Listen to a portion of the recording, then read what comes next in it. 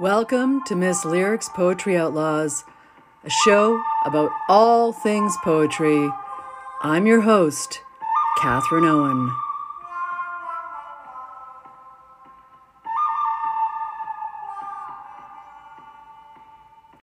Good morning, Poetry Outlaws, and welcome to another homage. This one is on the great Canadian poet Earle Birney, who was born in 1904 and died in 1995. Unfortunately, he'd had a heart attack or stroke. I don't recall which, but it definitely disabled him for a considerable period of years. I think it happened to him in 1987 and he died in 1995. So we're talking, 7-8 years or more that he was in basically a fugue state. He was unable to talk, and he was in a care home. His wife, his partner, Wylan Lowe, was taking care of him. But I don't think he saw anybody. I don't know if anybody saw him, but I remember Joe Rosenblatt saying to me, and of course I had issues with this, that he'd never gone to visit him since he'd had that debilitating attack because, he knew that he wouldn't have been recognized, and that also, he didn't want to see something so depressing. And of course, this, Earle Birney was, not only a fabulous poet who wrote some incredibly enduring pieces, but he was also, a tall, slender, but yet strapping man who climbed mountains and rode horses. According to his bio in the University of Toronto, that was written actually by Wylan Lowe, he hunted fossils, he cut trails, he wanted to be a packer and guide in the Rockies. So he worked as an axeman and a rodman on a survey crew. He worked on a tramp freighter, and he went to Norway to meet with Trotsky. He was arrested by the Gestapo for failing to salute a Nazi parade. Those are just a few things that Earle Birney did other than writing poetry and teaching and being part of the Marxist Party. And so he was an all-around character full of an immense amount of energy and vivacity and life spirit. So, of course, the thought of him lingering that long, I'm personally opposed to that. I wish he'd gone out in the flames that he was. But nonetheless, that was his end of life. So in the 20s and 30s, he got his master's degree. He went to do his doctorate. Then when he came back from London and Norway, he finished his doctorate at U of T. And then he married Esther Bull, who was a fellow Marxist, and they had one son, Bill, who was born in 1941. So I never met Earle. I was far too young at the time to have known him. My ex-husband, Chad Norman, he did meet Earle. I believe that he attended some kind of a workshop with him. I recall him telling me that the workshop was in some kindergarten class or something. So he and Earle, who was very tall, had to sit on these tiny chairs while they talked poetry. And he definitely had an impact on him as a life force. I didn't meet him. I was a lot younger, but I did meet Esther Birney, who had been long divorced from Earle, but was still impacted, of course, by their long, marriage and the fact they had a son together and their politics that they shared. And she sure was a character.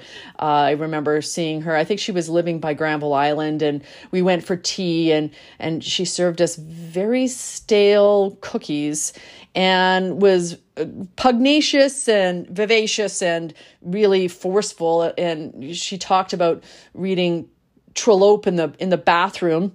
I remember being impressed by that, seeing his large tomes above the toilet. And also she looked at Chad and she looked at me and she said, she's going to leave you. This was probably in the first, year or 18 months of our relationship. And I thought, well, that's a really, gutsy thing to say to a couple who are recently together, or any couple at all. But she was essentially saying, she's younger than you, you're her mentor now, but she will go her separate ways at a certain point. And indeed, she was incredibly prescient. So onwards through this bio written by Weiland. So in 1942, Ryerson Press published David and Other Poems, which won him his first GG. And then he went into the army and he got diphtheria. So he went to work in Montreal for CBC's international service. Then he went, he actually was born in Calgary when it was part of the Northwest Territories, as was Edmonton. And he grew up in Alberta. So I'd forgotten about that because I always think of Earle as a Vancouver poet, based on his poem, Vancouver Lights, and the fact that he taught at UBC. And so he started teaching there in 1946. And he had an extremely active couple of decades then where he wrote a whole bunch of books of poetry. He wrote the black comic novel Turvey. He wrote a play called The Damnation of Vancouver. And then in 1965, he left UBC and went to U of T to be a writer in residence, the first one there. Then 65 onward, he produced The Rag and Bone Shop, The Bear in the Delhi Road, Ghost in the Wheels, Last Makings. And then he has the wonderful collected poems of Earle Birney. Weiland says he did not stop traveling or climbing as he got older and older, and he did not stop working until he was felled by illness. Her last sentences are, Earle both climbed and was a mountain. He cast a very long shadow and he was central in shaping modern Canadian literature. Most of all, he had a gift for friendship that he liberally shared. Yes. And there is a few quotes about him in the Poetry Foundation page. A lot of them are very provincial and anti-Canadian in a weird way. Like, we can't claim that Birney was a great poet unless we say, well, he wasn't just a Canadian poet.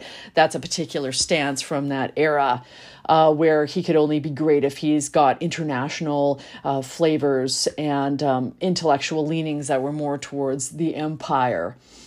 But this quote from A.J.M. Smith on Selected Poems 1940 to 1966 offered this summation of Birney's contributions to Canadian literature. He says, Birney is one of our major poets, perhaps since the death of E.J. Pratt, our leading poet, who I doubt very few people read anymore. Certainly, he is the only rival of Pratt as the creator of a heroic narrative on a bold scale. You think back to his epic poem, David, which... along with the poem I'm going to read from the Hazel Bough and Vancouver Lights, and also Bushed. Bushed was a poem that I read when I was very young, and then I ended up teaching at SFU a number of times. But David is one of those pieces that will stick in your mind forever of two boys climbing a mountain, and one of them falls, or, was he pushed? Did he need to be pushed to his death to stop his suffering? It's definitely an amazing poem, well worth multiple rereads. But Birney was also very consistently experimental, according to A.J.M. Smith, and he tried all kinds of things. He loved sound poetry. He loved play with language. I couldn't find one of the videos of him reading, but I remember maybe it was part of a documentary or something. I saw it years ago. And he had a very lilting way of reciting, very, very childlike and joyous. And, Smith says he has not always been successful, and he has sometimes aped styles and fashions that are unworthy of his real talents. Well, that is subjective, of course, but essentially Birney saw great value in play and trying new things and, not becoming ever fixated in one particular mode.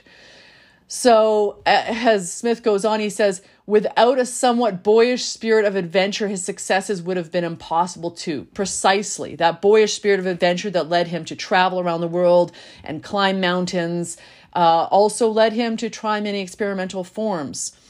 So he says the triumph of selected poems that it demonstrates a unified personality of great charm, wit, strength, and generosity. And as Birney himself commented at the end of his book, this is another fun read, The Cow Jumped Over the Moon, The Writing and Reading of Poetry. None of us wants merely to live, but to affirm life. We all need the therapy of fancy and play, honest emotion, pity, laughter, joy, especially the joy that comes when the words move someone else from mere living to being alive, oh. And indeed, in 1999, when, as I've mentioned in some previous episodes of this podcast, we had the Earle Birney tribute, which was organized by Chad. He was very good at doing those types of things. And it was at the Havana restaurant and theater on Commercial Drive. And yeah, we did have out Miriam Waddington and Jamie Reed. And Al Purdy was supposed to come out, but he was too ill at the time. And I remember most of all Phyllis Webb doing a reading from, everybody read one of Birney's poems and her utterly husky, velvety voice reciting that piece. And just how wonderful it was. Wylan was there. There was just a terrific gathering of warmth and energy and people eating and drinking and reminiscing about Birney's life and his impact on their own poetry. So I'm going to finish with one of his probably more anthologized poems, along with Bushed, from 1977, his book Fall by Fury, put out by McClellan and Stewart. And it's his lovely, again, playful, romantic, slightly melancholic, joyous, full of life poem from The Hazel Bough. I met a lady on a lazy street, hazel eyes and little plush feet. Her legs swam by like lovely trout. Eyes were trees where boys leant out. Hands in the dark and a river side. Round breasts rising with the fingers tied. She was plump as a finch and live as a salmon. Gay as silk and proud as a Brahmin. We winked when we met and laughed when we parted. Never took time to be broken-hearted. But no man sees where the trout lie now, or what leans out from the hazel bough. Welcome to Miss Lyric's Poetry Outlaws, a show about all things poetry. I'm your host, Catherine Owen.